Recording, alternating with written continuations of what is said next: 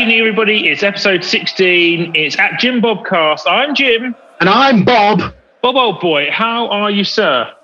I'm not too bad, James. I'm relatively good. Here I am sitting at home as per usual. I've just been outside and given Colonel Captain Sir Tom Moore a farewell clap. Rest in peace to what a legendary man is Tom Yeah, Moore. Absolutely. What a knock. Do you know what I mean? We always applaud centuries, whoever they're scored by.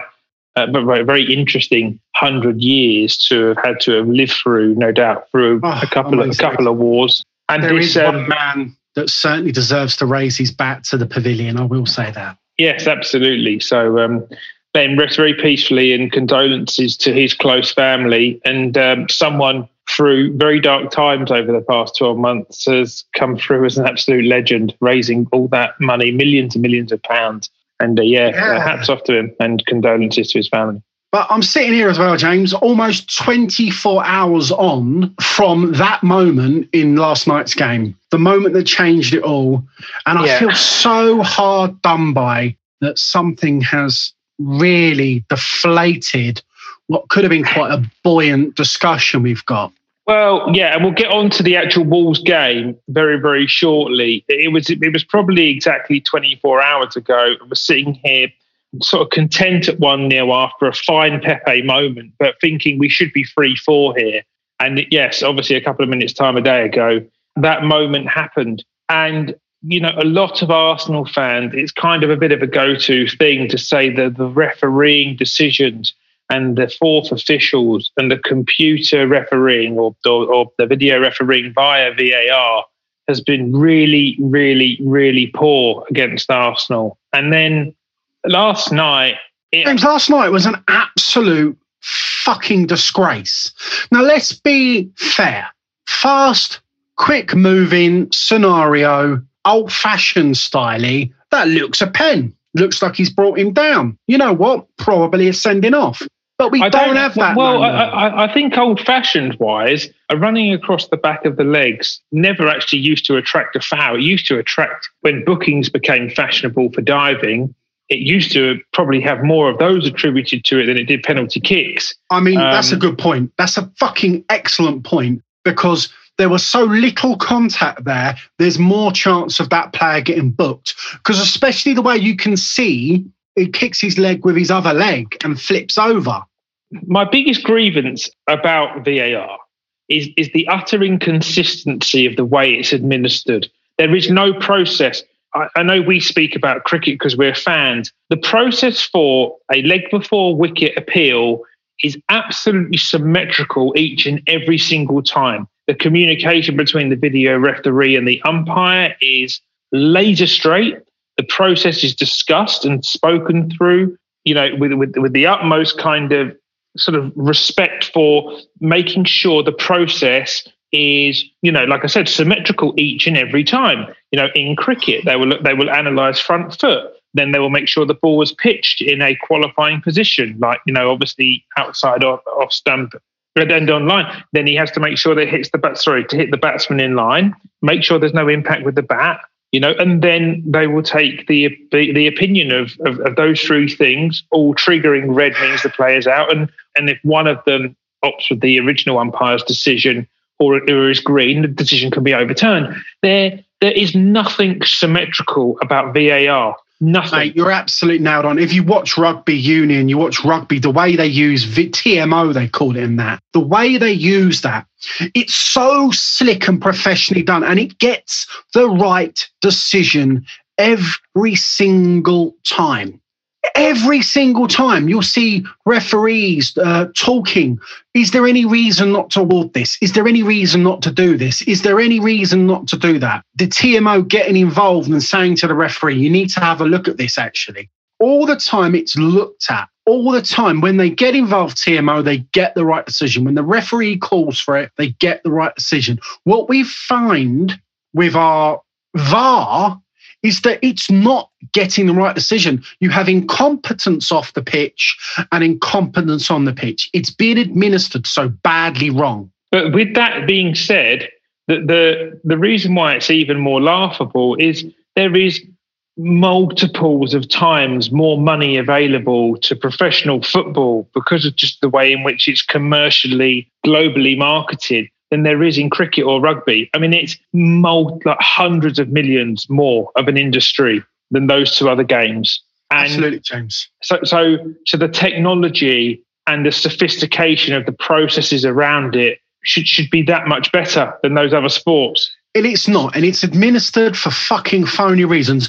You sent it to me earlier on. I saw this a few years ago when he first came out and done it. And he actually came out and said this on BT Sport, if I remember rightly, because he used to work for them. Mark Halsey. I've been in that situation when I've seen an incident and I've been told to say I haven't seen it.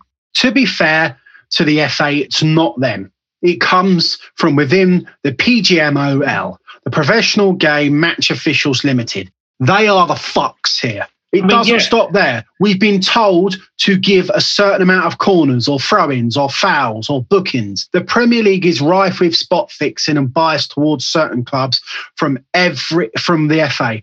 Every referee in the Premier League could be in front of a court one day. Bias to other clubs.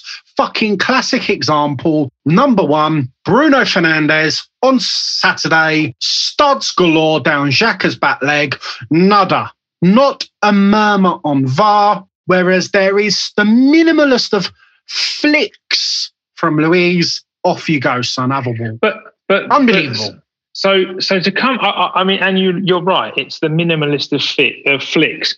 So then you have to go back and say to a referee, is that enough contact to break the player's stride? No, because if a player's running with the ball and he's looking up and trips over his own foot and there's no one around him, there's no foul given or anything like that. So it is a possible thing. You know, you're looking elsewhere and not looking at your feet. You know, I know we joke about Frank Spencer from time to time, but calamities do happen. But you mentioned the Bruno point, and I concur with that. But I want to take you back to 20 minutes earlier in that same game. Why was the VAR process not exactly identical with the appeal of the Saka penalty? Because Absolutely. I see a very, very, very similar situation. I agree with you. Absolutely. I called pen. I said that was a penalty. You know, whether it was or wasn't, I don't think it's any different a penalty situation to what's happened previously. David Luiz has been done there because he's got a history of doing it. But the rule was changed as well, that now accidental fouls, because the foul, if he's not directly tried to play the ball, it doesn't bring red card into disrepute. If it's accidental, which it absolutely is, because he has not broken running stride whatsoever to try and play the man or the ball. He's just busted a gut to try and get back into position after Bellerin and Holding and Leno positionally were all fucked. And he just realises he can't get there. But human beings don't have handbrakes. And at that precise point, he just can't stop his motion, you know. But he was sent off against Chelsea, I believe, for Arsenal, and rightly given a red card because he did come across the back of the player and play it, and that was given the red card. Yeah, in this instance, ridiculous. He has not tried to play the ball and still been given a red card. And one thing I want to bring you to on, which is why I sent you the Housey thing earlier, and for anybody who listens and has the facility to record games or go back and watch them, if you go back to the 45th, 46th, 47th minute of the first half and you watch Greg Pawson's analysis after he is called by the fourth official to review the screen, they do not give him all of the camera angles. They only give him the angle from behind the player, which looks like Luiz clips the player. They do not give you the view from the goal looking down, which actually would turn around and tell you that it's very difficult to see contact. And I watched BT Sport showed that exact same angle last night. They showed the exact same angle, and I think it's Philip Walton or Peter Walton, their referee. He's a complete fuck. Waste of skin. You know, but the official that takes control of the situation in cricket, like, he is the person who says, now take me here, now take me there, now take me there. And he covers every single base until the decision is absolutely... That's what happens in rugby as well. Now, and I'm not comparing it. And the view that you had, which was not quite a bench cam because it was a bit further down, almost a camera that was in line with the edge of the penalty box, looked straight across the pitch and looked over the referee's shoulder and watched the screen. And it did not change view from the one that was in line with Luiz's run from behind him, and the other angle that was looking straight down at the goal from behind the goal, probably from someone like a Holdings view. They did not give Leno's view of the event to the referee. They just didn't want to give anything else other than a penalty, and they didn't want to give anything else other than a red card in the incident. They wanted to do something there. You know, it's not VAR. VAR is a phenomenally good innovation in football, and if it's run properly, it will improve football no end. Absolute 99% fact that will be, James. You might disagree with me, but I believe it. But the problem is it is being run by absolute incompetent, corrupt people in the form of the Professional Match Referees Guild, whatever they're called. It's fucking ridiculous how they are managing this. I mean, let's look at the Southampton game. Oh, exactly. I've got a list. And I don't mean the Southampton game against Man United, James. I mean the one Aston Villa. Because that's absolutely interesting that no more than 90 minutes later, exactly the same thing happened in the Southampton game on Martial, and it was very, very, very suspect. They've had to continue with it because they cannot, by VAR, blokes in the same fucking room in Stockley Park, you know, they cannot have a different decision on the same night by the same thing. They just can't do that. So two teams have been aggrieved. And that both Southampton and Arsenal have appealed that, by the way. And that is where the model, by the way, is completely bent. Because there is no way in high hell that a fourth official attending the test match at Calcutta should not sit next to his pal and have a fucking cucumber sandwich with the chap who's officiating the test match at Lord's. What the fuck is that about? Absolutely. And that's a good point. You've just mentioned cricket there, James, and this is a very good point.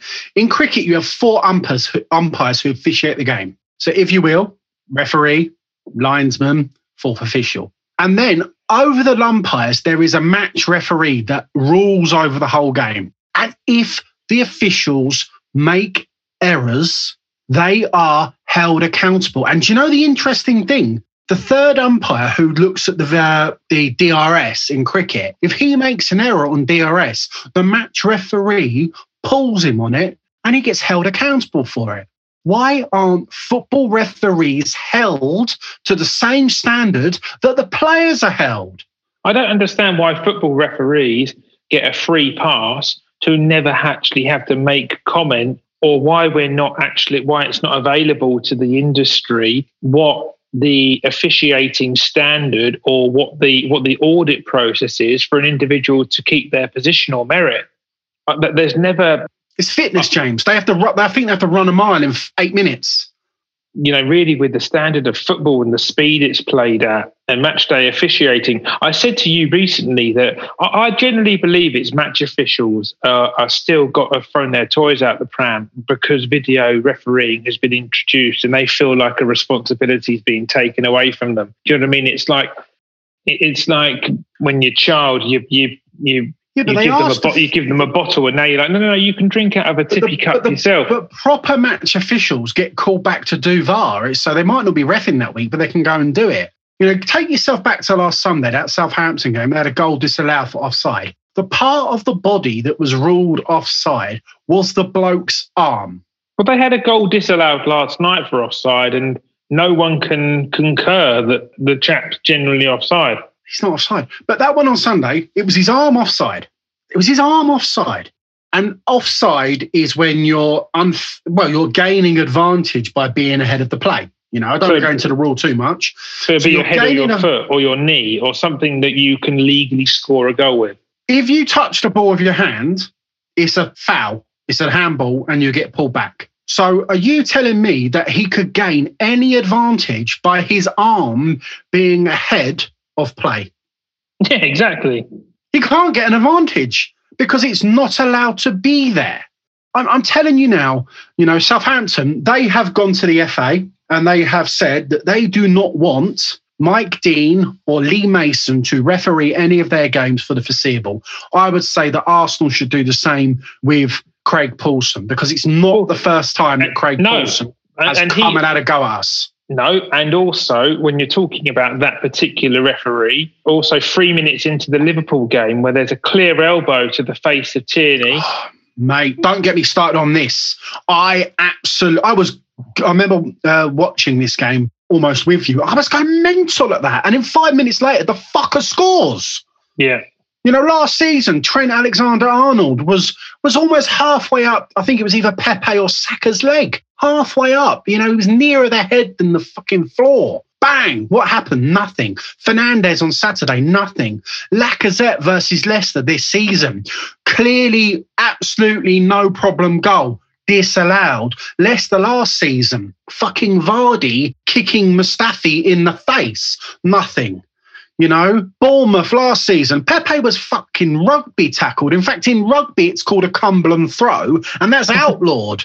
That should have been a penalty. Norwich studs up on Guendouzi. Watford last year, we got ripped to shreds for this against Watford from playing it out from the back and them taking the ball off us and scoring. They were in the area encroaching. Yeah. VAR should outrule that. Sheffield United foul in the penalty box. In fact, twice last season. What about the fucking Socrates goal that got disallowed? Against Palace? Yeah, for the guy basically fouling Chambers. Who was the VAR ref? The VAR ref was Craig Paulson. Fucking hell, is he a yid or something? Oh, I think he's a Wolves fan. Again, Jorginho last year, just after last Christmas, I think it was the 28th. It was the 28th, actually. 28th of December, 2019, this had been.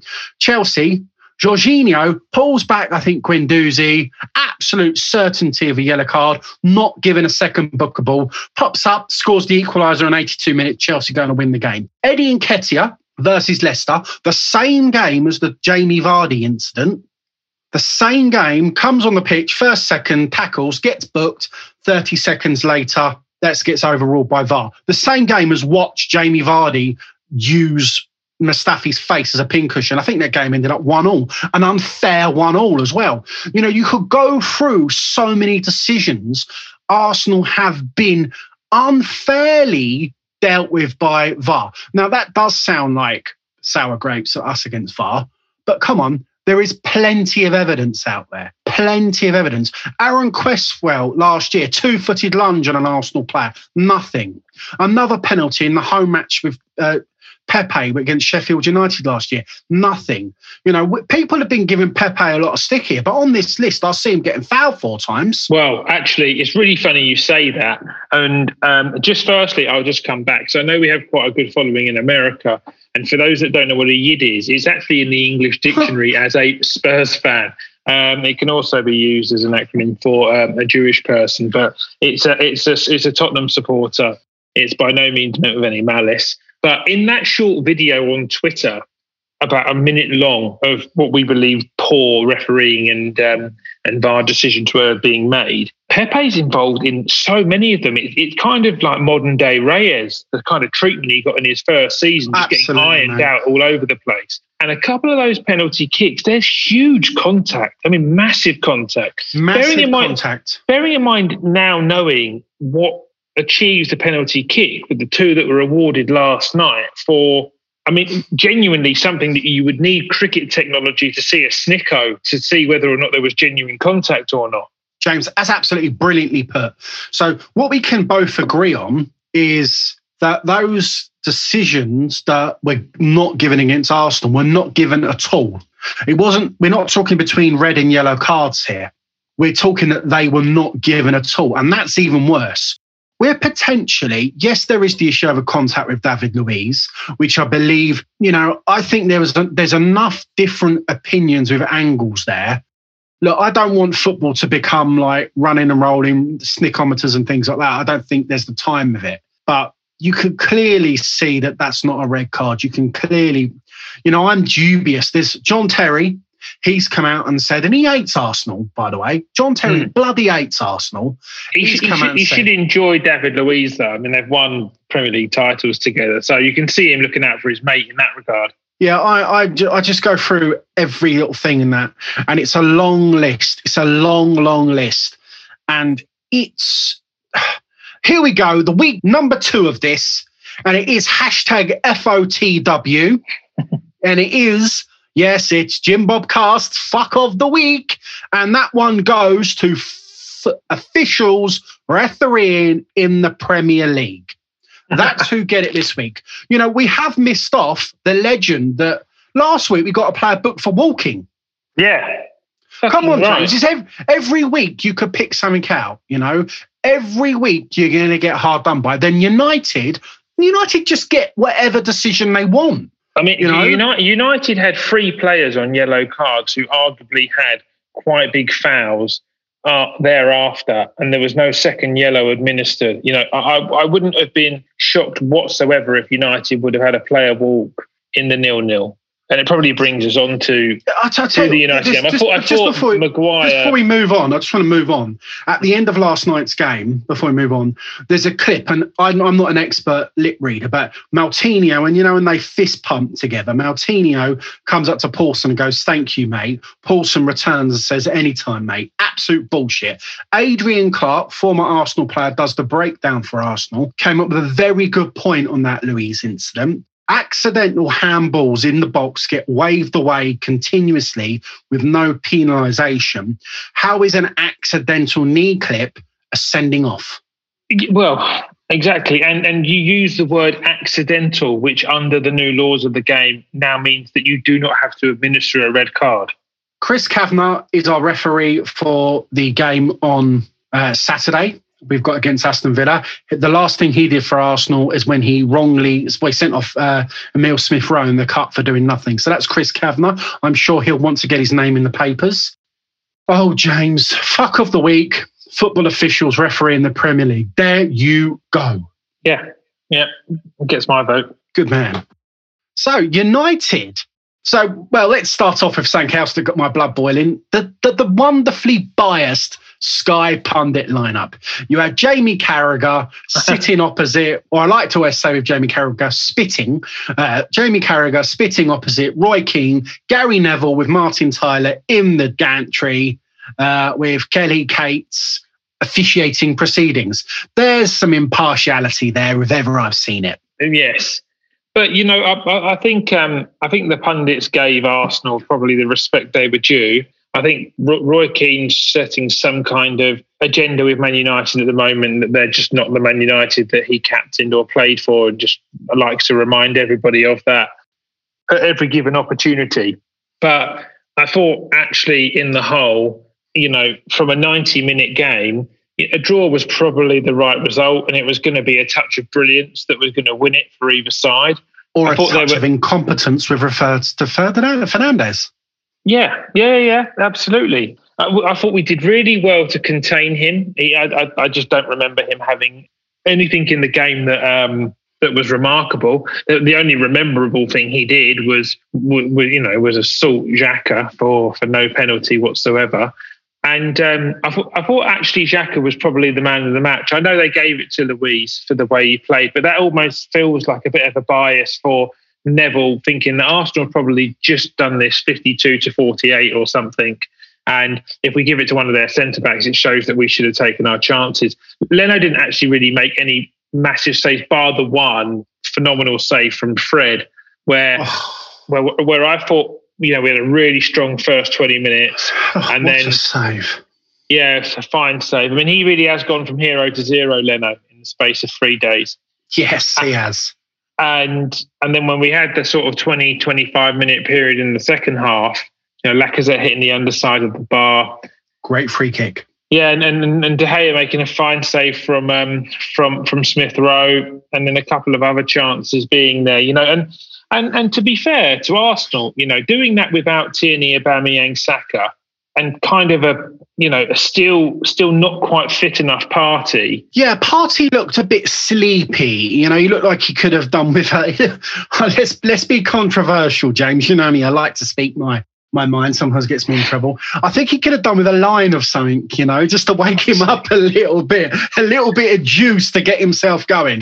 But no, you're absolutely right. With no Saka, no Tierney, no Aubameyang, I think that was a decent result. I think what we thought we were going to get when we saw the lineups, I think we could be pleased with the point. Obviously, the game might show a little bit different, but yeah, Partey looks very dozy and drowsy, I'll say, not his usual self. But your point on Xhaka, I'd just like to say, sorry, pal, since I slated you after your last sending off, you've come back and been absolutely brilliant. And when we talk in the Wolves game, I'm going to add a few more points in of praise for you.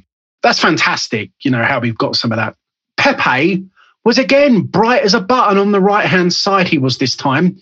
Loads of hard work, James, and you noted how strong he is in defence. Well, I thought actually that Pepe was starting to show that obviously Arteta's got into him and said, there's no doubt you've got technical ability and you are the player really that expresses themselves the most running at people, directly, like really, really at them.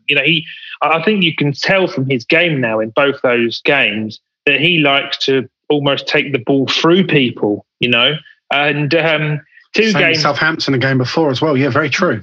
Yeah, and I think 2 in his last 3 games he's had a run that's involved a double nutmeg. So he had a double nutmeg last night, leading to his goal, which is a fine goal, and one in the Southampton game.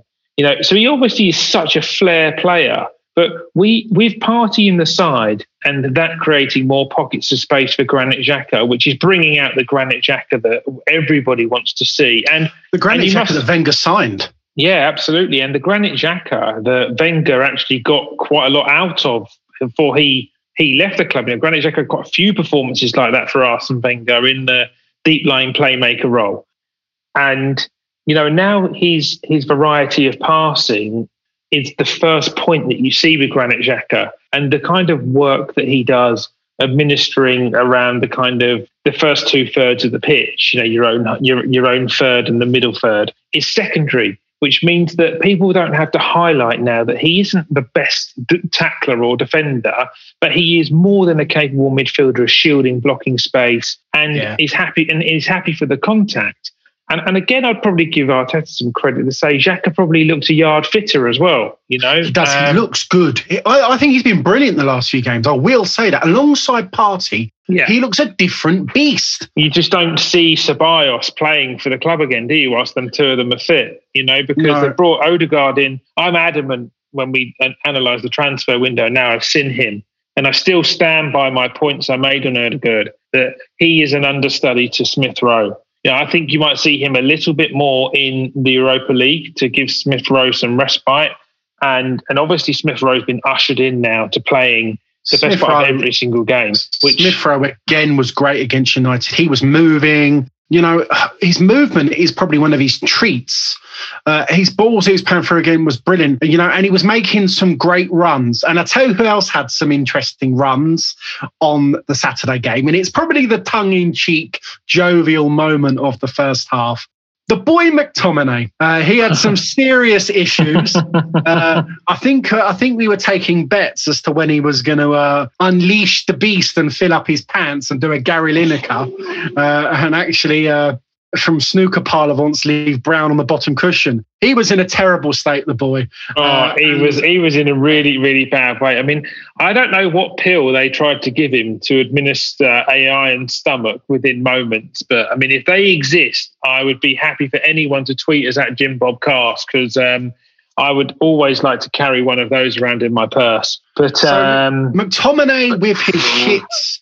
McTominay with his shits went off just before half-time. And Arsenal brought on their shits with Willian at half-time. So Willian came on at half-time, and a lot of Arsenal fans were going, here we go.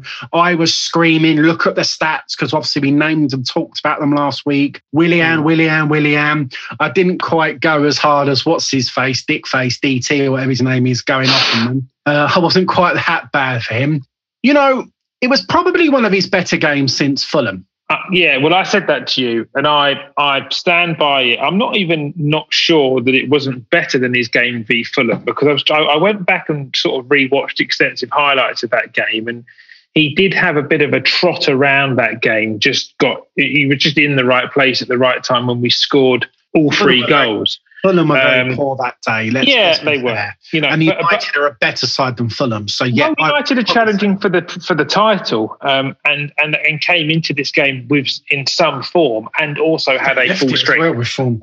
Yeah, and also had a full strength side. You know, so that was always going to be a tough ask. And yet, his most notable bad contribution was when the ball fell to him in serious amounts of space, 9 or 10 yards out, which is a striker or an attacker's dream. And his first touch was horrendous, which meant that he couldn't get his shot away with any kind of substance. You know, it was blocked away. But he grew into the game really quickly after that. He created our best chance of the game for Pepe, which is absolutely 100% goal bound. I mean, that is a game-saving tackle from Harry Maguire. Pepe struck that right out of the centre of the bat. That is heading to the bottom left-hand corner, and De Gea would have been motionless. That's a fine block from James. Maguire. You're absolutely right. And you know something, when the ball fell to Willian, you just can't help that it's his confidence levels are so lacking. You know, more confident, even with a modicum of confidence, he's going to bang that away. Bless him. I felt for him there, but you know, we can't, you know, we said last week when Willian plays, Arsenal average a point. Willian played, Arsenal got a point. Cedric was decent on the left-hand side of the pitch, playing at left back. And you've said it to me, we have probably a better fullback on the wrong side of the pitch than we do having the correct fullback on their strongest side of the pitch in Bellerin on the right. I thought Cedric had a poor game in the Southampton game against them in the FA Cup. And then I think he's played the following 3 games at left back, because what we thought was just a niggle to Tierney because he didn't go down in a competitive game. He's now been out for 4 matches. And again, I'm just going to stick a needle in that about the Tierney point when we come to the transfer window review, because that is something that I am seriously agitated about. But subsequently, we've had to now play a right-footed player at left back for the last 4 games. And his first game, I think we were poor generally as a team, and he didn't have his best game, but he wasn't at fault for anything in that game, as we said on the previous pod. And in the next 3 games, he has had fine displays. You know, I would say sort of, 7.5, 8, 9 out of 10 games. And I thought he was excellent against Southampton in the league. I think he did brilliantly to silence the right hand side when he had Rashford down for the duration of that game. And then I thought he also had a really, really good game last night, to be honest, and was involved a lot. But what you lose from a left back inside forwards now tend to play with their best foot on the opposite side, i.e. a left-footed player will play right, right-footed player will play left. Yep. So in retrospective defending, when I was coached, you shield with what you call an open chest, so you feel that you can cover more surface area. Now, just being right-footed, you'll just feel stronger moving right. So from a defensive perspective, he probably hasn't lost anything in his game. But obviously, if he opens his chest out like that, and someone like a Salah, who is left-footed playing right side, has got buckets of pace, they could just drop the shoulder and then go. And then obviously all your weight shifted, and they're going to be able to hit the byline before you accelerate away from you. You're absolutely right. The biggest point, Bob, is in the attacking sense. And what you lose from Tierney is the 1-2s in the triangles, where he can play a 1-2 and someone can play the ball beyond him so he can run onto it.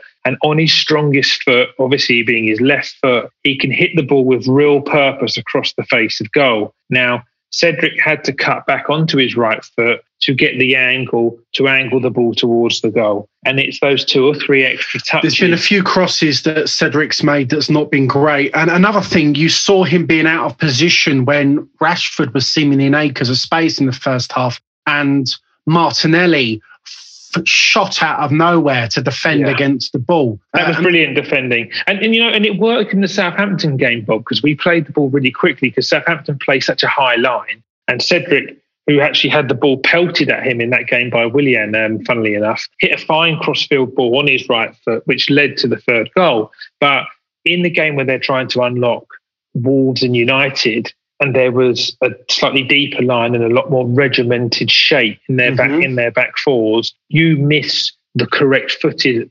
fullback. And my biggest aggravation about Cedric playing left back is he is the club's best right back. He's having to play out of position. Yeah. That's right. I think you've better players playing a better position like that, just a modicum better. We could have got a result out of the game. But it was a bright performance against a good side. We've got the boy Ødegaard made his debut, played 20 minutes, and rather comically, the Norwegians in Norwegian TV in their votes had him as man of the match even before he got on the pitch, had 41% of the vote at one point, which I felt was quite injury. But, his debut looked okay. 20 minutes. Obviously, he's not had many minutes this year. But you say busy. That his debut looked okay. He didn't do anything to warrant an opinion. He had 20 minutes. He pointed in it. I said this to you on the phone. I like the fact that he's coming to the game and he's assertive and he's telling people where to go, which is what a number 10 should do. But other than clip a couple of 5-yard passes back to one another, we've not seen anything of him. And then he's not played last night, so. He's been at the club now for just over a week and he's played 19 minutes of the 180 available. Yes, I don't know anything about him yet, What I did see from him in the 19 minutes is I think that just from that very, very brief interlude, he will be Emile Smith-Rowe's understudy.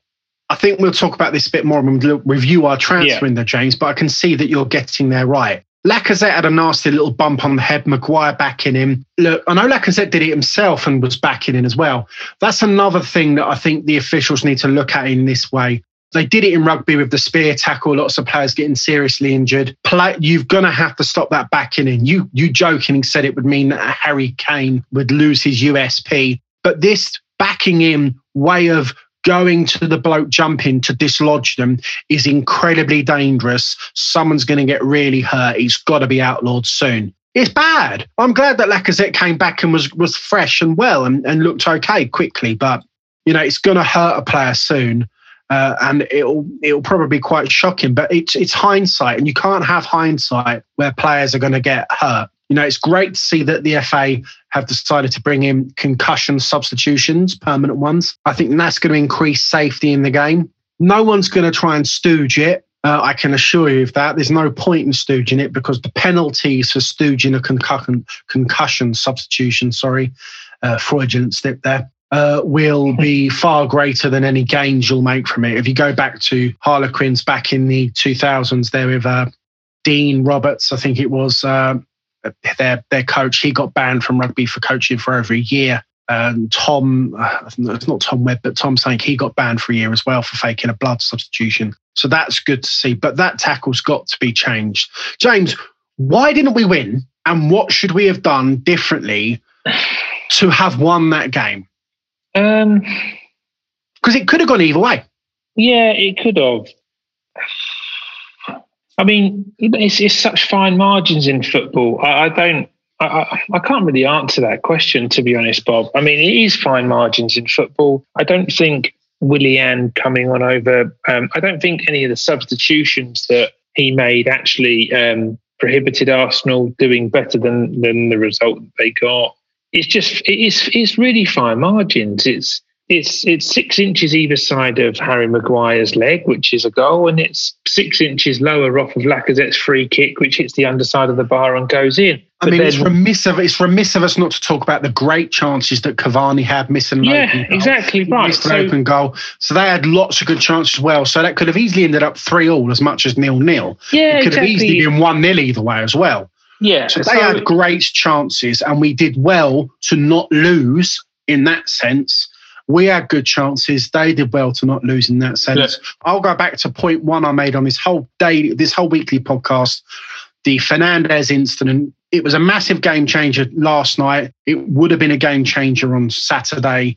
And I think Man United going down to 10 men, which I think they should have definitely gone down to 10 men, would have changed that game. I don't even know why they haven't reviewed it after the game, because all the images go around social media. You can't tell me that administrators and statisticians and and marketing consultants for these retrospective boards don't follow the images that go around. Twitter is such a strong place a medium to comment on Premier League football, especially.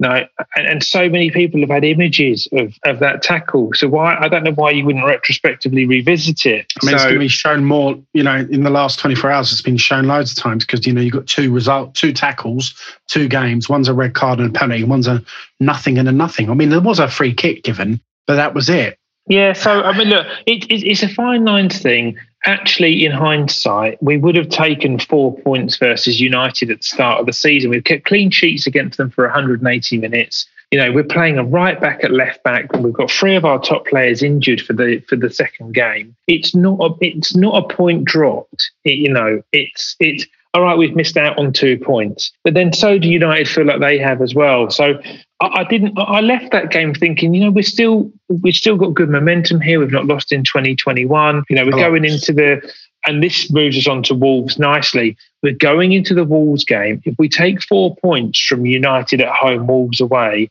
that's really good going. And we should have taken 4 points. And this game really, really, really fucking agitated me, to be honest. Yeah. And it's agitated me for the Luiz decision, because I think that was a huge game changer. But then Arsenal as a whole are not home and hosed here. Arteta and the team are accountable, because the game shouldn't even matter at that point, in my opinion. James, you're right. So we've started again. We've got Aubameyang back in the squad, which is great to see, but he's had little or no training. Great to see Saka back in the starting 11, and Pepe was continuing on the left, which is great. Again, Pepe getting more game time. That early chance that fell to Saka, he has to score it. He's got to score that chance, James. I said it to you earlier on, he's no longer the kid in the dressing room. He is touted and regarded, and rightfully is one of the top players on the pitch for Arsenal Football Club. Your number one players have got to score the chances they get. If they don't, you will end up losing a game. Well, I think actually we spoke about this a week or so ago about Bukayo Saka and how he becomes, actually from just people talking about it to being known across the continent as one of the top young talents in Europe. And I said to you, it's quite plain and simple for me. It's numbers. And he still isn't there yet. And I thought that was he stays there. Pepe scores again last night, knocks his numbers, contributions per minute. Him versus Saka. I'm probably going to say now, if you look at contributions per minute, I think Pepe's numbers are certainly eking towards being slightly better now. Well, I think they probably are. And obviously due to the amount of minutes, etc. But, they are. Yeah, so, I think with that, that being said, James, sorry to interrupt. If Pepe misses that chance, there's about 1 million people on Twitter calling him a £72 million flop. The boy Saka misses the chance, and it's, we're skating over the fact he's missed that chance that we could have been. This is an interesting point. Last night, whenever I watch football, my missus goes in the other room and watches TV. She come in, and it's about an hour. It's about nearly 2.5 hours after thing. We're just watching a bit of TV, and she goes, "Oh, what was the score then?" I went, "We lost 2-1." She goes, "You lost." She goes, "You lost." But you were like, I only watched the first 5 minutes and you were all over them. And I'm like, exactly. You miss your chances, you get reactions like that. My missus doesn't sound like that, by the way. Yeah, but that's exactly it. And I bring you back to Saka, right? 73 starts in the Premier League now, 19 years old, 150 days, 7 goals and 17 appearances as a sub. So he started 57 games or something in that kind of. I mean, there's a lot of them he's played left wing back and left back, though, James. Yeah, you've got to give him credit where credit's due. But he was getting right amongst it from left wing back, because left wing back was playing more like a midfield player. But Phil Foden, 53 games in the Prem, 35 as a substitute, 10 goals. I think that's a good point. It's a relatively interesting comparison. Phil Foden's got an embarrassment of riches in attacking flair around him. Whereas, up until the last few weeks, we were averaging less than a goal a game. Yeah, but it doesn't matter. It's individual. Phil Foden has had to earn his stripes trying to compete with players like Gundogan, De Bruyne, David Silva, Bernardo Silva, and getting his way into that team there. Arguably, Bukayo Saka is attributed as Arsenal's best player now. Phil Foden isn't guaranteed to start he's not started tonight, and they're winning 2-0. He's on the bench. Absolutely. So whilst I appreciate your point, playing with better company, also a lot fucking harder to get into the 11. And when he has done, he's gone on and been clinical. That's inexcusable for me to not take that chance. That's such a clear-cut chance. And I said to you last night, he's hit it poorly. He's not hit it purely, because that's slicing away from goal, and he doesn't try to get it under control. I think someone like a Pepe who's running in behind there, slides it under his left foot and tries to get the ball somewhat minimally bouncing or rolling along the carpet, and it's a curl into the bottom left-hand corner, the open the body up thing. It's kind of like a karate kick kind of volley sort of thing. It just doesn't, his body never looks in the right position after he gets in behind. I'll tell you what did look in the right position. The pass was from Partey. Partey, he obviously listened to my earlier momentum, and he was full of beans last night, and he looked unbelievably slick. His ball distribution was he was threading. Partey, the first 35 minutes was an absolute joy to behold. Him and Xhaka's distribution was, it looked like we were going to have a party. That's the frustration as to why we didn't go in sort of 3-0 up. I thought Saka was unlucky not to win a penalty, because we spoke about it earlier, the Luiz thing. I just cannot differentiate between the two. So we did have a lot of early domination. We led to a goal. It was disallowed. Lacazette's toe. But that's poor as well. You can't play on the shoulder and not be offside now. Knowing that you've got VAR there, you have to be so conscious of your positioning. So again, and I think Saka should have had a first half hat trick. And I'm going to be harsh on him now, because we have played him up to be now number 7. Golden boy, new contract. All of the, unfortunately, right, I know you're only 19 years of age, but same thing happened to Jadon Sancho, same things happened to Phil Foden. You've got to be able to live with the hysteria that comes around the accolades and the rewards that you're given, i.e. a proper squad number and a massively improved contract. So I think the star boy, as he's known, needed to have been better in that period of domination last night. He did. The early domination led to that goal, which was ruled offside, as I said. Okay, we continue to dominate, and then Pepe. Pepe. That was some goal. I don't want to gloat with any of these things, but I have been saying, and I know you've been backing me up, but I would say you've got to give this boy a chance. There's just too much in his archives to suggest he's really got something. And he is one of the first players we've signed in a long time as a winger who is really exciting, because they want to get at their fullbacks. I mean, he looks like a fucking horrible person if they're in the mood to mark, how direct he plays. It's class. He's a class player, He's a good player. He's getting, and do you know what? He's getting the game time. He's proving. I think he's going to prove us right. I think massively. You've got to. Look, I'm about to attack Arteta, so I must attribute him with respect when he warrants it.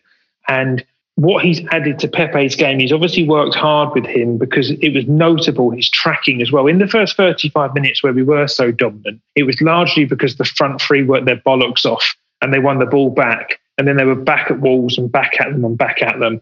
And there was a couple of times where he had to double up with Cedric because Cedric's bombed on, or Xhaka's covering the middle. And you see Pepe for a short burst of 20 minutes where he just gets his head down and really covers space super quickly. The goal was class, James. The goal was absolute class. The bloke played brilliantly that first half last night. You mentioned about his link-ups with Cedric. I think he's really working well with whomever he plays with on that left-hand side. I think that's but he's got a relationship with Cedric. He's got a relationship with Cedric from the Europa League. They played the right side together, haven't they? Yeah. So talking about the bloke on the right side, he is James, I'm telling you now, he is shit.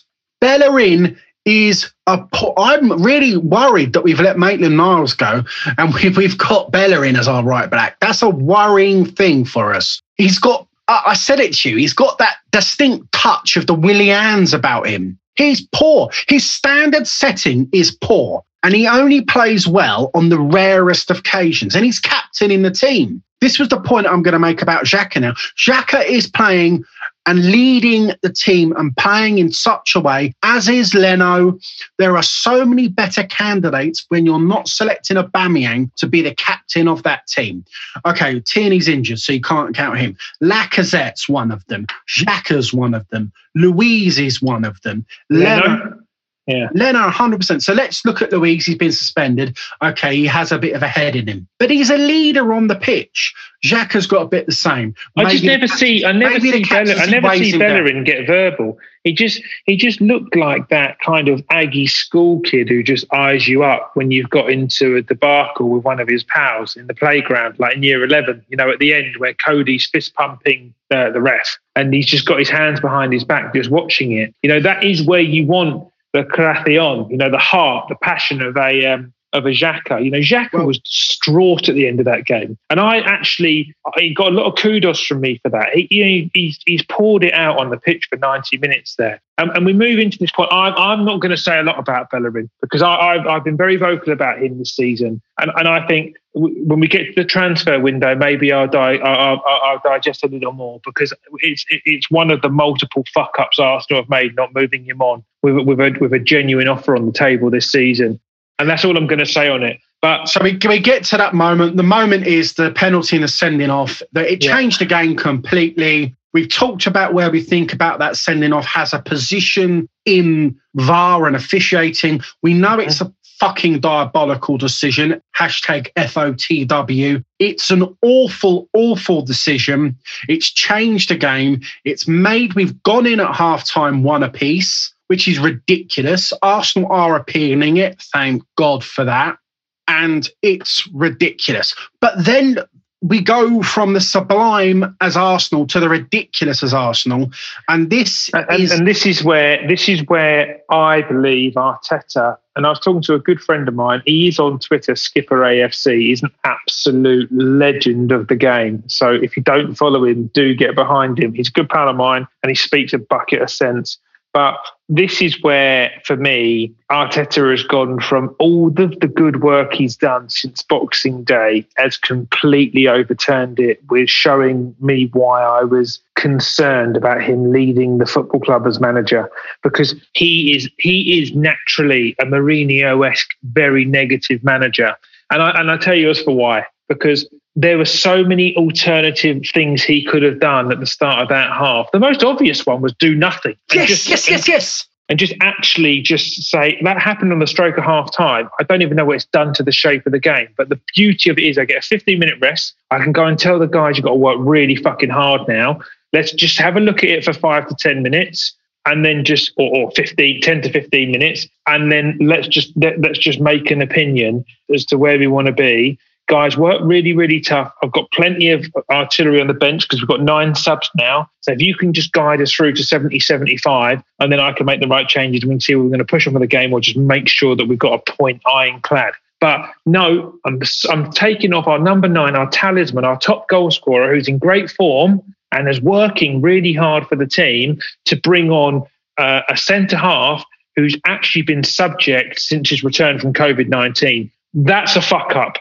Monumental fuck up, right? James, as you said, there's so many other things you could do. The obvious was do nothing. Spot on. You could have taken off the already shockingly poor behaving Bellerin, brought on Gabriel for him, played 3 at the back with Holding in the middle, Cedric on the right-hand side, Gabriel on the left-hand side. Yeah. That would have given us... You could have slotted Xhaka into the centre-half position, asked Partey to just screen in front, tell Smith Rowe he's got to do a job, and just say Laka just drop into a 9.5. Yeah, or, we've seen Lacazette play different positions before in the 10 role. Maybe it's not the time for Smith Rowe to be leading the line, which he was doing. And he was obviously off the back of an injury worry. You've got Smith Rowe, Partey and Saka all in that team who have been doubts for the game in the previous week or two. All of them were arrested. Yeah. All of them arrested for the Southampton Cup game. Now, also that all of them, they've said, he's got a bit of an inflammation on the calf, or, he's tight here, or, we're being precautious or whatever. So, and you're asking all of them after 45 intense minutes to have to up it to make way for the fact that you're playing a man down, and you've not chosen to take one of those 3 players off. You've taken your number 9 off. Lacazette should never come off. He gives that team so much more cohesion in between different parts of the pitch. That was a bad substitution, and blood is on Arteta's hands there. Now, you can't suggest, first and foremost, that Wolves penalty they scored, Ian Darke wonderfully said, no goalkeeper that's ever breathed is going to save that. What a fantastic bit of commentary. You're absolutely right. That was a very good. Ian Darke, local to me, actually. But then their second goal from Moutinho was a worldie. It was a great goal. Without winning, though, we're down. We've already made the substitution. We look clueless and shocked. But Bob, that goes in, and it's not just saying, it's easy to say that. I'm like, no, it's not. It's not. Because you're saying you've taken Lacazette. You can't undo a substitution.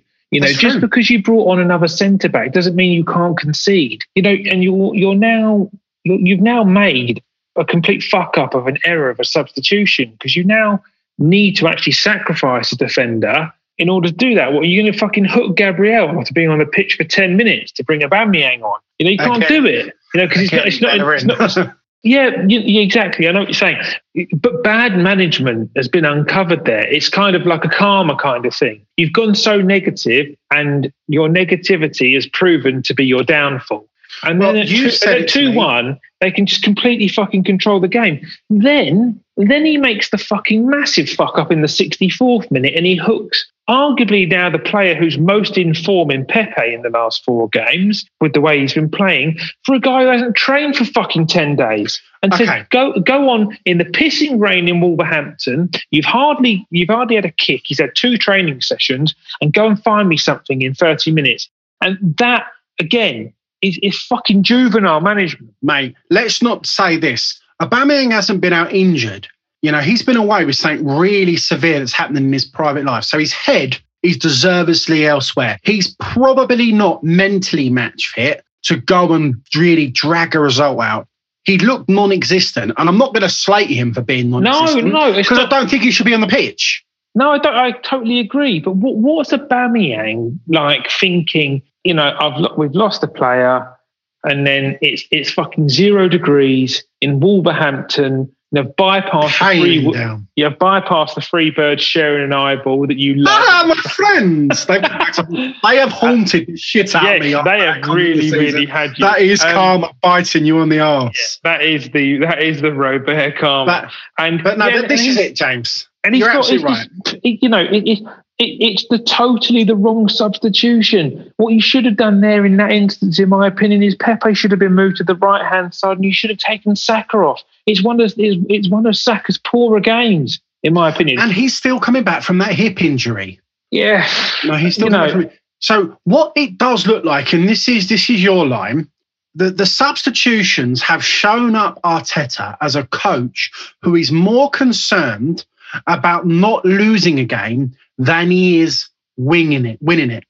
He is winging it. You're right. Sorry, winning the game. I know, but your typo per se is correct. He is fucking winging it. Mate, and 10 men aside, we are miles ahead in that game. We could have won that game with 10 men, no problems at all. What it led me to look at, Bob, was actually, am I fucking John Lennon playing chess with Yoko singing Imagine here, rose tinted glasses up to fuck, thinking, have we turned a corner?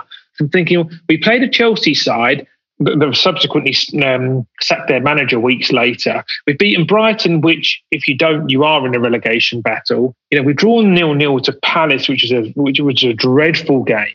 we've beaten Newcastle, who are arguably one of the worst sides in the league at that point. And and beating Southampton was a good result. But, fucking Man United beat them 9-0 last night. So the fact that we got turned over by them in the FA Cup's been further highlighted by they're actually in a bit of a pickle themselves. And bearing in mind, they're trying to take players from us on loan, to plug buckets. So they know that they're short around deadline dinner with Maitland-Niles. So we haven't actually done anything astronomically brilliant in the period that we've turned it around. Now, maybe the results have sugar-coated the performance. Yeah, they have. Because people have come out and said, oh, fucking Arsenal, but we've got the second best defence in the league. Well, we've lost fucking 9 games in 22. Yeah, we lose 1 in 3 games. We almost lose fucking 1 in 2. We lose 46% of our games. So the best defensive record is the fact that Arteta does not just want to get beat big by trying to win games, which is the point you just made. He just means that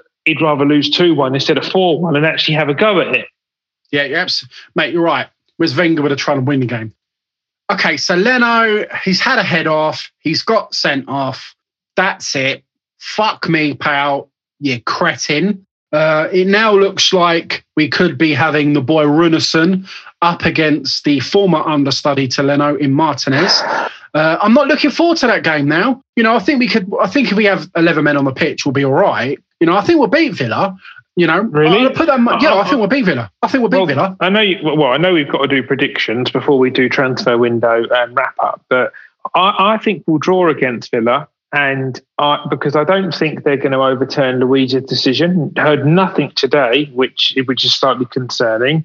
If they've appealed it, can Luiz play whatever because they're considering it? I'm not sure. I'm not overly sure. It's 12:30 kickoff on Saturday, a nice early kickoff. Lovely. I can actually watch one at a normal time. Here's one, mate. I don't like a 12:30 kickoff. I've never liked it. I never used to like them when we played in Europe the same week because I always used to think we were still on the plane. But whenever we used to go to the Emirates at 12, I used to have to get up too early. Because at 12, you gotta get to the boozer. Still in bacon mode, not beer mode. Yeah, so one of those funny ones. A bacon roll and a pint of Guinness works, but it's not the best thing. Oh, yeah. So I'll find myself this Saturday out the pub as an option. I'll open up with a Bloody Mary or something and see where I go. You could go to the Isle of Man, old boy. They are fully operational now. Hey, let's try that one then. But anyway, so yeah. Look, we've lost. We've handed that game. The second half is really poor management, and I bring the point back. I made it a pod or two ago. The advice that Arteta is getting from the experienced team he's built around him, he's either built a team of yes men because he's that arrogant and wants to operate completely as his own, or they are just not fucking stepping up and saying, this is wrong. You don't do this. Let's just have a look after 60 minutes. There's no need to be super proactive at the moment. It's happened on the stroke of half time. We were talking about VAR and the refs earlier. A point I forgot to make, which I made to you before we started, was the referee's about to blow. I think it was over the allotted time, and then he allowed another attack to unfold. We haven't actually talked about the defensive element that led to the fucking Luiz sending off, which is Leno, Bellerin and Holding all had showers of games. That was a dreadful game by Holding. He was positionally caught out all day, bearing in mind a game that we completely dominated for 44 minutes as well. But the positioning of Bellerin and Holding, the fucking pass on was on left as well, but the guy's just gone through the middle because Luiz is trying to bust a gut from pressing up. But Holding and Bellerin have compressed so tight that they've actually let the guy in left. They can score that goal in 2 ways if they want. That's dreadful. And Leno's glued to his line. The guy gets fouled 7 yards out. That you should be diving at his feet there and making yourself big. I mean, if Luiz doesn't touch him, the guy's got the whole goal to aim at because you're on your line 6 yards out.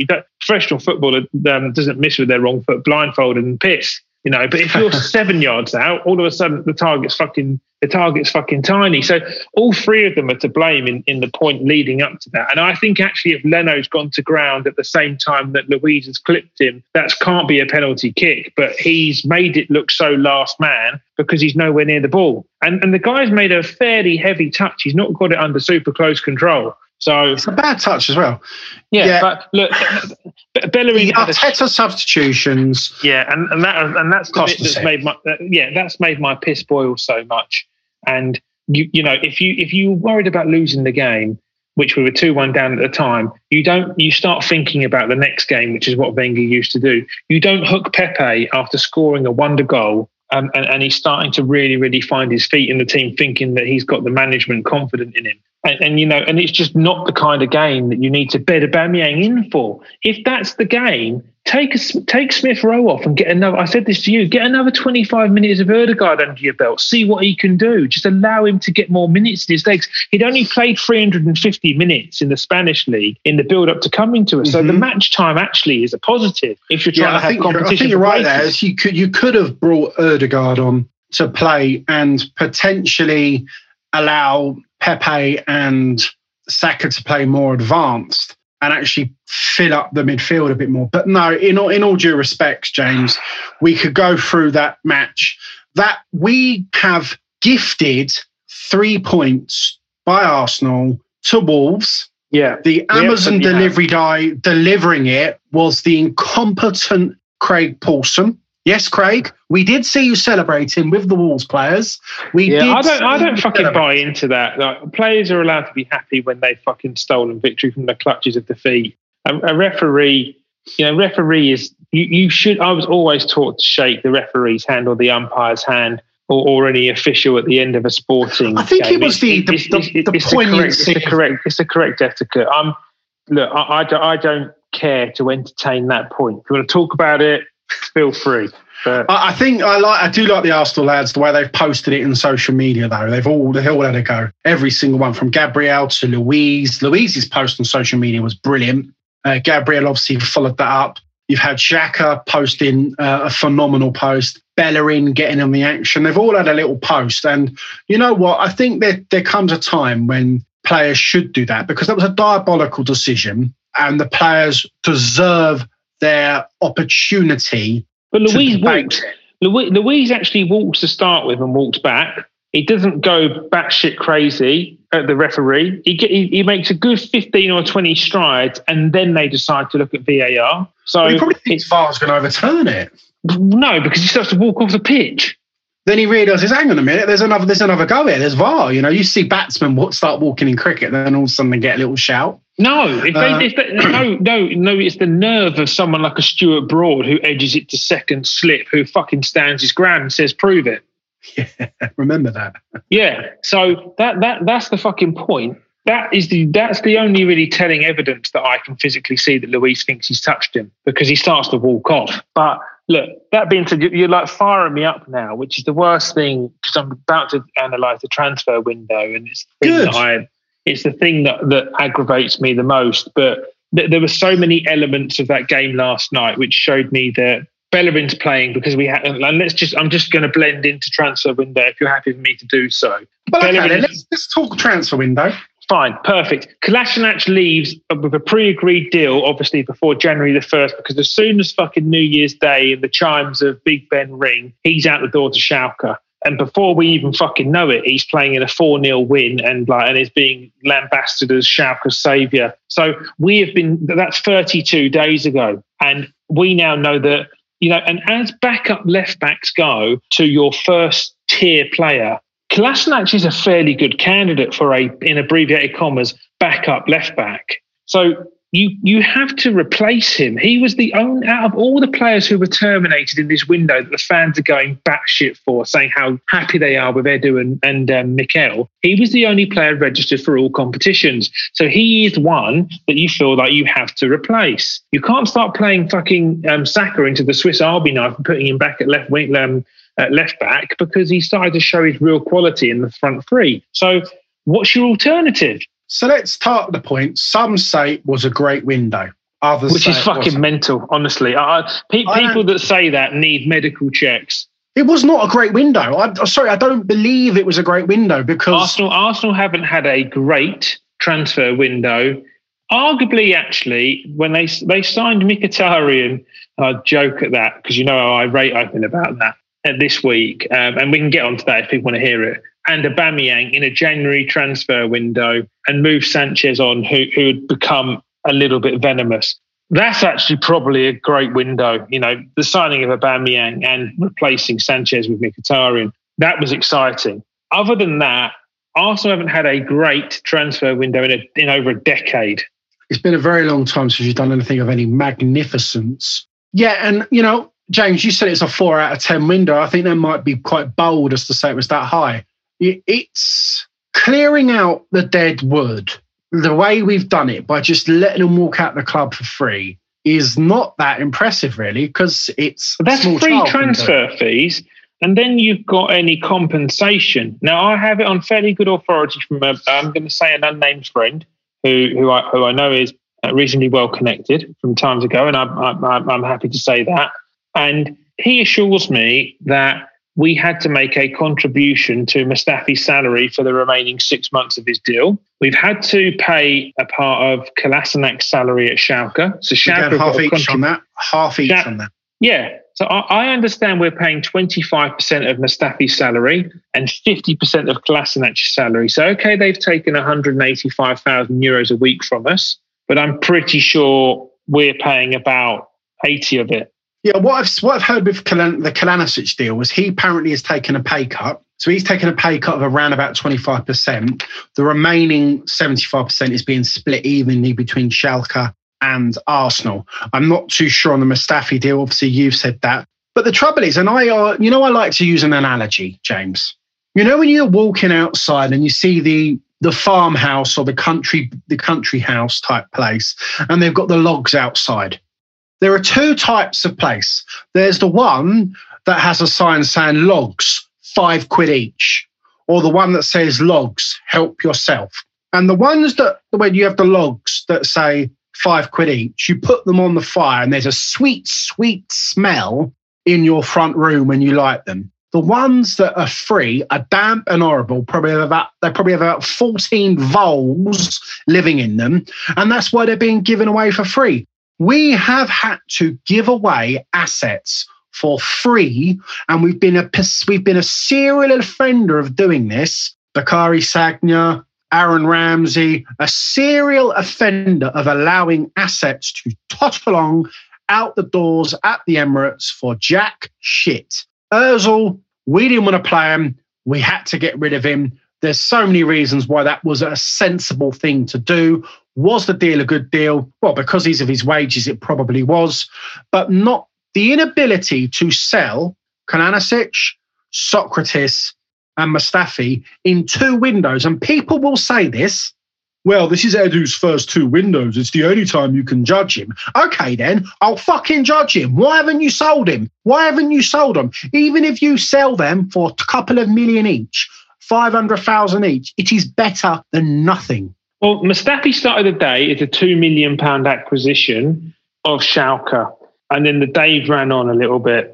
And Liverpool were starting to try and obtain the Schalke centre-half, and the deal was getting closer. Then it was like, we've been informed it's a termination. And then towards the end, it was like, this will actually, because it's getting closer and closer to the 5 o'clock deadline in Germany, it'll be a loan deal.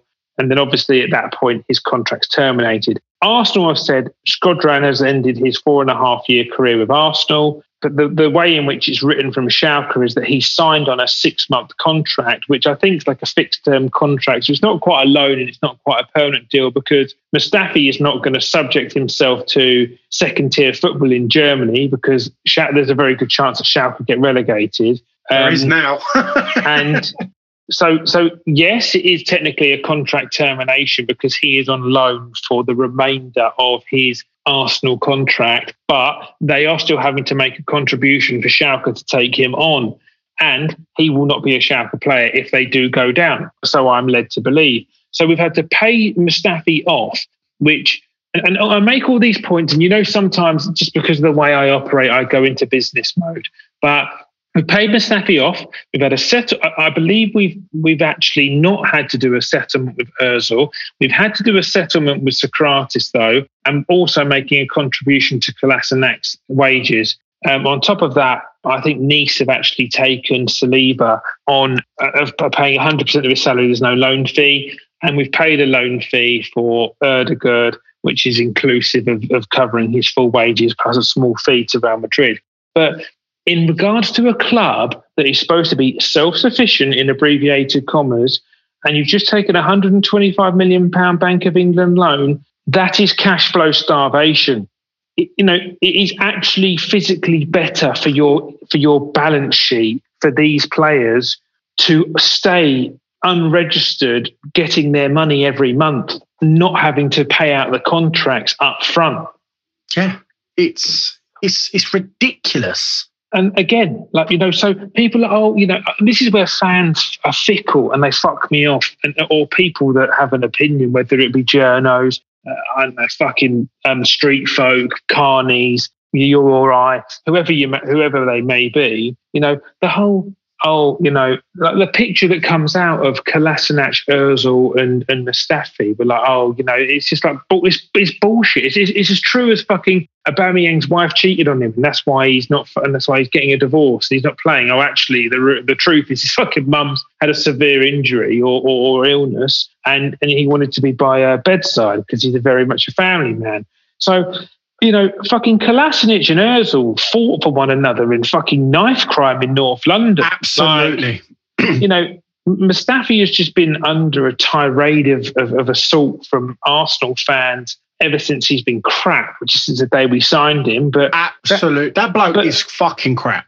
But that must probably mean for him to carry on pulling on a shirt and staying at the football club, he must have a reasonable relationship with his teammates. Otherwise, it would be the worst place in the fucking world to live. And everyone came out and said Ozil was a positive influence on the football club, even to the day he left the football club. Absolutely. So, he played last night, actually, for Fenerbahce. Yeah, exactly. He's played as many minutes for Fenerbahce now as Ødegaard has played for us. So, we talk about Ødegaard. So he's played 20 minutes out of 180. He's not, actually. I just checked out. He's played 7 minutes. He came in the 83rd minute. So, mate, there you go. He's cost us, it's 140 grand a game you worked out, isn't it, James? 140,000 euros per match, allowing him to be part of the team for 25 games. Wow. So are we in danger of another Kim Kallstrom all over here? No, I don't know, because I haven't seen him play long enough, but I can't believe he's completely match fit. Or another Denis Suarez. Yeah, I think the Denis Suarez liking is the one that's been there now. But everyone got, and this is why I don't understand why there was such, hysteria for this lad. With 9 tweets, 3 Instagram posts, a fucking 10-minute video giving him a number 11. This guy's going to be he's going to be an employee of our football club for 150 days. I really hope that my views on it are that he's going to be coming and be a good player are correct. And I really hope that we can sit here in a few weeks' time, James, and you can say, do you know what, that boy's class. And I think there's potential for that. Matt Ryan was a fantastic signing, but that's clever. That is clever. Now he's injured. Yeah, I mean, and that's mad because he hasn't even put the gloves on. He's obviously passed a medical, so he's obtained an injury in training at Arsenal. Which happens all the time. Partey gets injured as well, mate. Arsenal's... Clearly got injured in training, didn't he? He didn't get injured in the game. Arsenal's player welfare... Martinelli got clapped, didn't he? Preventing... His setback. That's what I think was his original injury, wasn't it? The training ground injuries that Arsenal get is woeful. Ever since the great Gary Lewin left... We lose players left, right, and centre. Injury. It's ridiculous. That needs to change.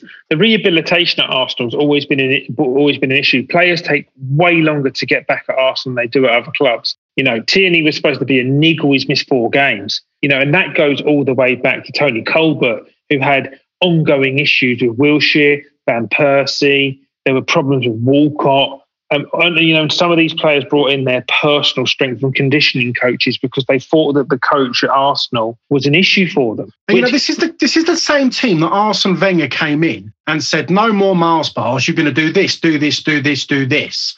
Yet we seemingly, Harry Kane gets chopped in half, has his leg hanging off, fucking blood pouring out of his face and what have you.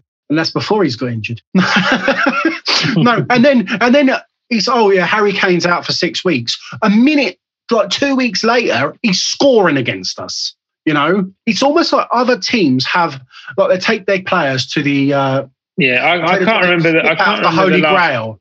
I can't remember the last player that got injured and came back promptly. They always feel like that it's like, when's he back? When's he actually back? Yeah, and the party one was so bizarre. He missed so much football.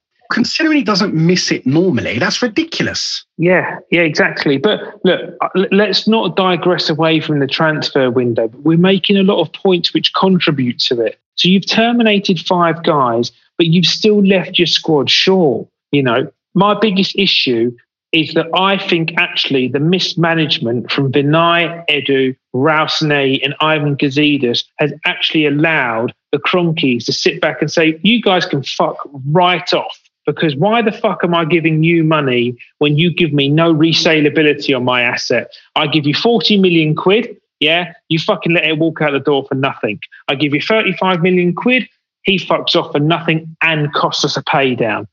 I give you 17 million quid for Socrates, he fucks off and walks out the door for nothing. And then when you're actually breeding people through the academy that we've paid for our fucking arses for, you get a £20 million offer for a centre forward who's 3rd choice, arguably could be 4th choice if you invest in Balogun, and you say absolutely not keeping him in the team. You get a £20 million or £25 million bid potentially for a right back who's been out of favour and is a divide with the fan base. You completely turn it down. You get a £7 million bid for a player that we couldn't get Arsenal to pick for love nor money, which would have made us cash neutral on his employment. You turn it down. You haven't played him since the turn of Christmas.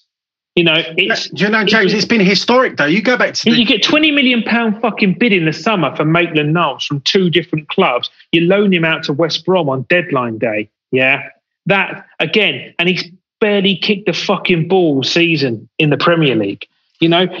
Cash your fucking chips in. Bar the Iwobi and the Oxlade-Chamberlain deals. I said this a couple of pods ago and we reviewed player sales. We have never, ever achieved top ticket money for our best players. It's always been undervalued. Iwobi was a huge overvalue. I don't even understand how that deal got done, but that was a deadline day deal when they missed out on Zaha and they were scratching around for an alternative. So we did cash in then, but that was just money it's irrefusable. 35 million for Iwobi. And then the 40 million pound deal for Oxlade-Chamberlain. I actually feel for Oxlade-Chamberlain. He's had some dreadful injuries in his career, and he showed so much promise. But he's the Champions League and the Premier League trophy winner, so he can tell you to go fuck yourself. But he's banging one of Little Mix.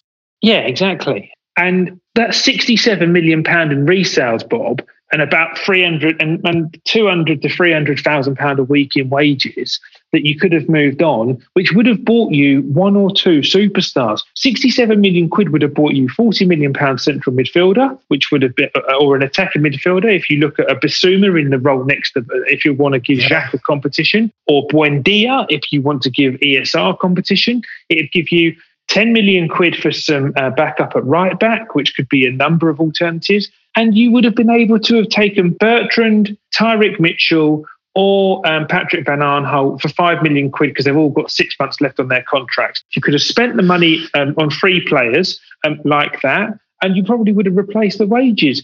And that would have given you squad depth. Now, I'm sitting here as just a fucking humble football fan, and the only time I get close to making decisions for Arsenal is on fucking FIFA on my PlayStation 4. But how do I see that? And that is ignored by senior officials earning millions of pounds per year. And that's why we continue to have 3 or 4 out of 10 transfer windows. We're always treading water. We're always trying to clean up the mess of the previous window.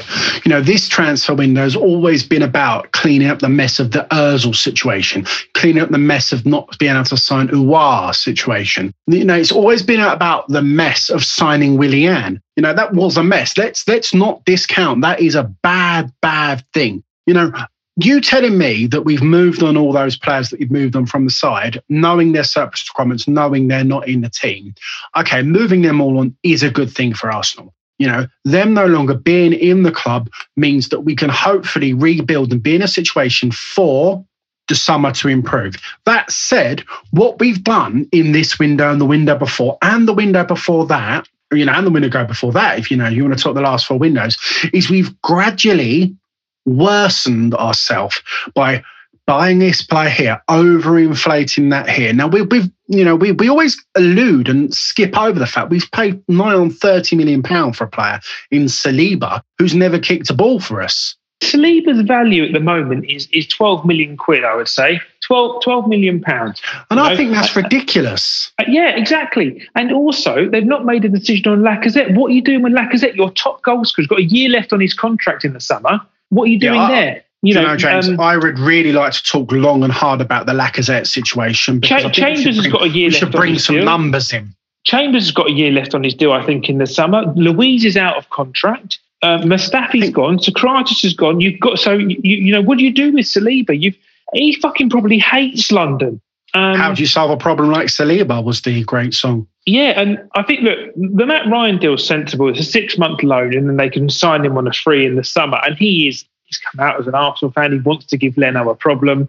It's a shame he's not fit because he would get a chance to give him a proper problem now. I think he'll play at the weekend. You think that he'll just go make a miraculous comeback? Yeah, well, I've had the prayer mat out myself, so I'll be, hoping that that's happened. Okay, nice. I like that prayer mat, and that's that. But Bob, we're still having to scratch around in regards to registration of players. You've got to remember, Kolasinac is coming back to the club in the summer. He's not out. I don't think he is quite out of contract yet. No, there's I think there's an option to buy if they stay up, but otherwise he's coming up back. That's absolutely right. The European registration window happened today. Yeah. Runarsson was the bloke that missed out. Yeah, so obviously we've lost him. You signed him 6 months ago for £1 million. You know, I know it's £1 million quid, and people are that's fucking nothing in football, but it is when you've taken a £125 million loan to plug a bucket. Yeah. It's still giving money away that you're not getting in ticket sales or shirt sales or match day food and beverages sales, you know, and you being in the industry would know that would be a considerable amount of profit each week that they don't get. Absolute hard profit, total. So it's about £4 million a week. Yeah. Game. Well, there you go. That's a lot.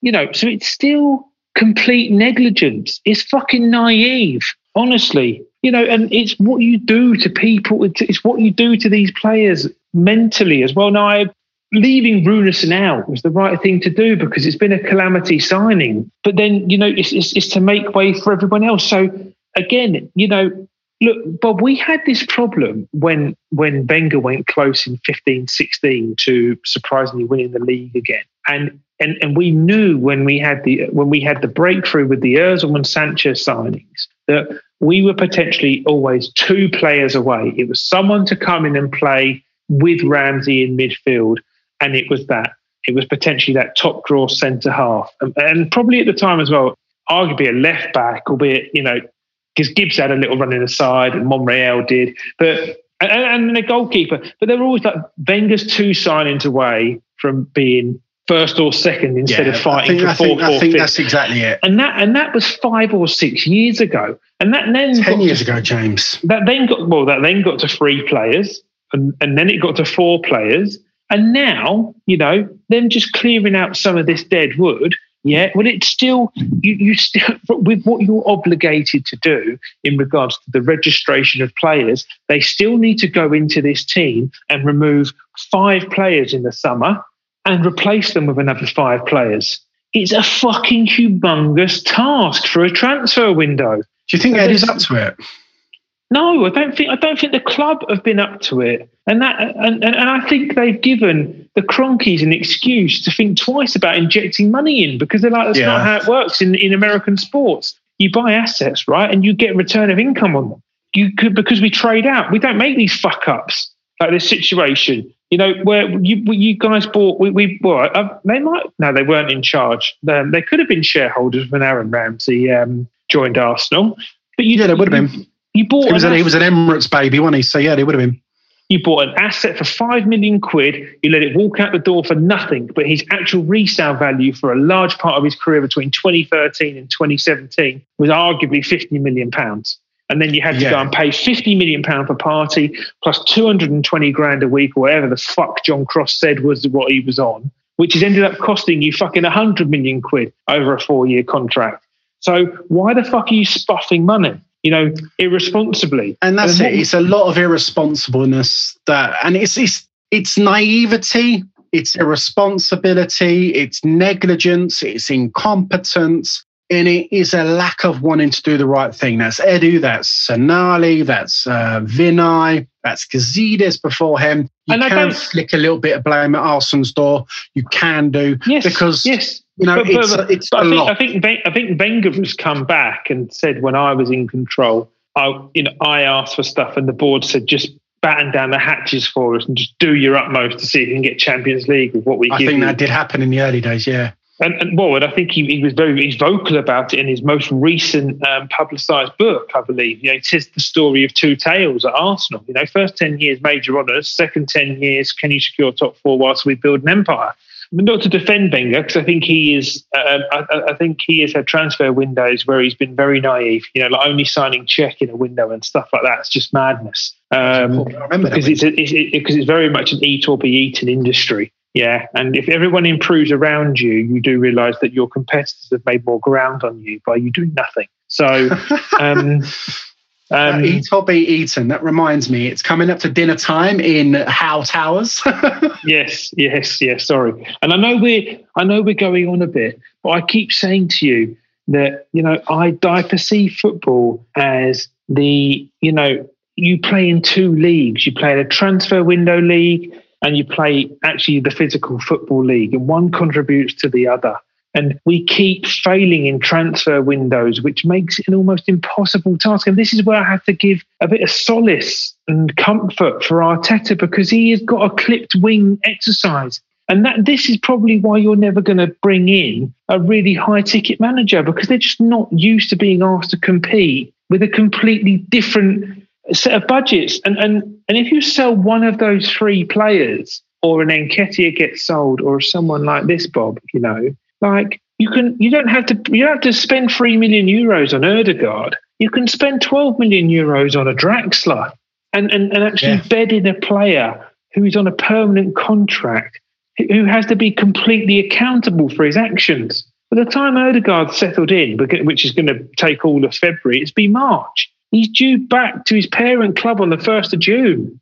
That's why I don't like these loan signings. I understand the Matt Ryan one, and I treat it completely differently, by the way. He's on a 6-month loan with 6 months left on his contract. And I think everybody assumes we're going to sign him on a free in the summer, don't they? Much the same like we did with Cedric, to be fair. Yeah, exactly. So, and that was a fine deal, as was the Marry deal. So kudos for when kudos is due. But look, I've waffled, and you know my distaste at this, and people were saying if we won last night we go sick, but there's so many teams above us with so many games in hand that it was a bit of a rose tinted exercise again. It was a hugely important game last night that we failed to win. Reasons we failed to win it was somewhere in our control, somewhere out of our control. I'd like to think if the reason that was taken from our control hadn't been, we would have made the right substitutions, kicked on and won that game. And it did highlight again, though, how bold a move it was from Arteta to go understated in the FA Cup, and not obviously remembering that the FA Cup means a darn sight to the fan base of Arsenal, because it's our cup. And it's also one of those chances that is very, very good for you to obtain European football. And we said earlier, if he's aiming for top 4, top 6 makes more sense. He has to have a pretty flawless second half of the season. Has to be perfect now. He now literally, we were talking about averaging 2 points a game. Well, he's averaged 0.5 a game since we last discussed. So he's now got to average a much higher ratio to achieve that. I think top 4's well out of our control now. But let's go on to Villa and beat Villa at the weekend. I firmly believe we will beat Villa this weekend. Okay. And what's the score going to be, Bob? I think we're going to win 3-0. Fucking hell. I'm really thinking we will do. Early game, we're going to come out of clappers. We're going to play some great football. We're going to have to attack, because defending is not going to be our friend this week. Yeah, we're going to go out there. We're going to beat them. We are a better side than Villa. Let's go out and play proper good football, sustain and score the chances we get, and I think we'll do well. Who will score, Bob? He's going to make amends for his miss, and it's going to be Saka. I think it'll be 1-1. I'm not sure. Lacazette's really overdue a goal, so he hasn't scored for a couple. I'm just going to keep saying Lacazette until he scores again. I'm not sure. Villa proper put a number on us last time. Yes, they did. Yeah, and we'll see. And I'm not completely convinced that the players have got the belly to really, really come back and fight from there. But I say that because I want to be properly proven wrong, so you can humble pie me at the start of episode 17. But so will. Yeah, that transfer window, I'm glad it's behind us because it was another failure, and we're becoming experts in it in transfer windows. And the club are doing a marketing piece of genius by fooling the fan base with, if you just look at if you honestly though, Bob, right? And I know we keep bringing him up. If you look at the praise they've lauded on a loan signing and just a thank you at Mesut for an 8-year career, it's absolutely outrageous. Yeah. I think you're right, pal. Of course you're right. We could have done much more with Mesut, or we've probably done as much with Mesut as we did with Mustafi, probably a little bit more. About this, it's the way Arsenal are at the moment. We will have to change if we want to improve. And let's say, here we are, 3rd of February. Let's look to the future, and hopefully we'll one day receive and be in those good days again. We never thought we'd win the FA Cup last year. We did. Trophies are hard to come by now. The Europa League's our only chance of a trophy. Benfica in a few weeks, 2 games in the space of a week. Let's see if we can go and beat Benfica. Just finish off on that. That's bizarre, isn't it? That, they're now talking about playing 2 games in a neutral location. Why would you not just, accept the fact that COVID's still rife around the world and just have just unfortunately for this year, play, if it's going to be neutral location, just play them as 1-leg ties. Why do you need to meet up twice? There's no benefit of home or away advantage. True, but them is the rules. I mean, you could also argue that the toss, why don't pause it for now and at the end of the season have a tournament? No, that completely changes it. Moving it from 2 legs to 1 leg still gives the vibe of the 64-32, 16-8 for blah, blah, blah, blah, blah. I think, but yeah, it baffles me. Let's both fly out, and meet in neutral locations. It's fucking. I'll tell you what. Let's have a chat about this one next week because we haven't got a game after. We got a week off after Villa, so we have plenty exactly. to talk and this about has ended up being a really long episode because you've got me jumped up about transfer windows, which is just Groundhog Day for me. So it was only highlighted by the complete incompetence of the referee, who rightly takes home the fuck of the week trophy. But look, anyway, I look forward to the Villa game. It's on at a good time for me here in Dubai. I'm excited to see if we can have some proper bounce back ability, and kick straight back on. So yeah, we will see what Saturday holds for us, Albin. Indeed, we will. All right, lots of love to you all. Be safe. And again, RIP Sir Tom Moore. What an absolute legend. Indeed. All the best. See you soon. See you soon. Bye-bye now.